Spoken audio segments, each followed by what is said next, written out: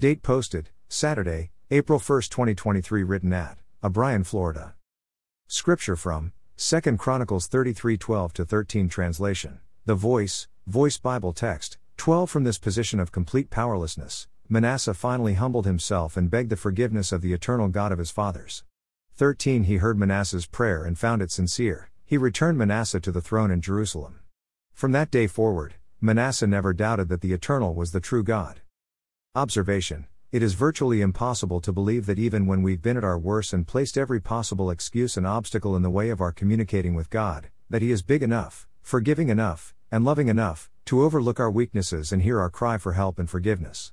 Only a God like my God can do what seems impossible to mankind. I will expand on this in the rest of my devotional, because I want you to know my God personally and intimately. Application. If you would take the time to read the first 11 verses of this chapter we are looking at today, you might draw the same conclusion as I indicated in my observation. I've made it easy for you, because clicking on the scripture reference above will give you direct and quick access to the whole chapter. Manasseh started his rule at 11 years old, and he was determined right from the beginning to not let his father, King Hezekiah, influence his decisions and actions during his reign. Kind of like us, right?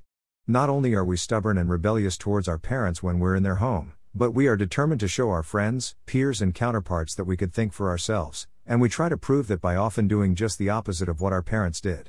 As you read this scripture, you might wonder how anyone could believe, much less love such a person who is so rebellious.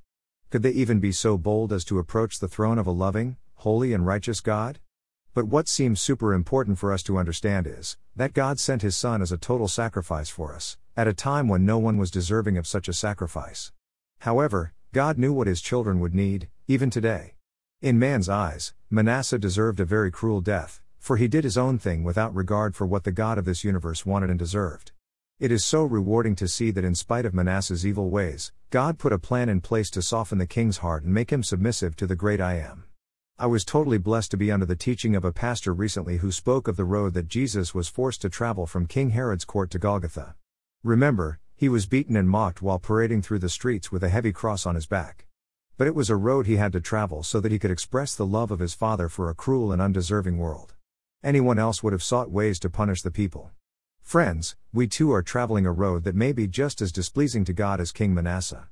But remember what John told us in chapter 3 of his book, that God so loved the world, not a perfect and sinless world, that He gave His Son as a sacrifice for whoever believes on Him and calls on Him. God reached down and saved this rebellious king, and I have no doubt that He will also do the same for any reader or listener who decides, like Manasseh, to call on the name of Jesus for eternal life with Him in the glories of heaven. Don't assume that because God is letting you get away with your sin, that He approves of it. Sin, disobedience to God and His teachings, will not enter into heaven. For the sake of your own salvation, please consider seeking God's forgiveness just as Manasseh did. Only God will know the sincerity of your prayer, so be totally sincere and honest with Jesus as you approach His throne. Blessings noted, in spite of the rebellious life that Manasseh followed, he knew where to turn for forgiveness and redemption. He was brought to his knees before he decided to make that decision, and in being reminded of that forgiveness granted to this king, you are also made aware that the love of this same Jesus who died on Calvary is also available to you today. Your sin may be as bad as all we know about Manasseh, or it may be worse, but Jesus said whosoever will come seeking Him for redemption, to him or her will redemptions be given. What a mighty God we serve. Prayer. Lord Jesus, please forgive us for waiting until desperate times to approach your throne and seek your forgiveness of our sin. Every time we read your word, it becomes evident that we sin every day, therefore it becomes evident that we need a daily and steadfast relationship with you. Please forgive us, Lord, when we take this for granted, and grant us the knowledge and incentive we need to draw close to you and allow you to draw close to us. The unsaved is looking for evidence of salvation in those of us who claim you as Savior. May your love, wisdom and care shine through every word that we speak and, in every deed, as we respond to life circumstances. Manasseh found salvation after drastic measures by Almighty God. Please tug on the heartstrings of our family and friends so that they might recognize you and surrender to you before it is a day too late. Amen. Footnote: there are 2 more pages on my blog that will provide you with additional information, one of them being to know Jesus. If you have been challenged to make a decision today after reading this devotional, please click on the above page, or speak with a local Bible teaching pastor, or contact me at nuggetsfromgodsword@outlook.com. Please allow someone to pray with you and give you help and/or encouragement as you begin, or continue your walk with Jesus. Words underlined in my blog might indicate a link to a song that came to mind as I wrote the devotional. Feel free to click on the link and listen as you continue to read or pray.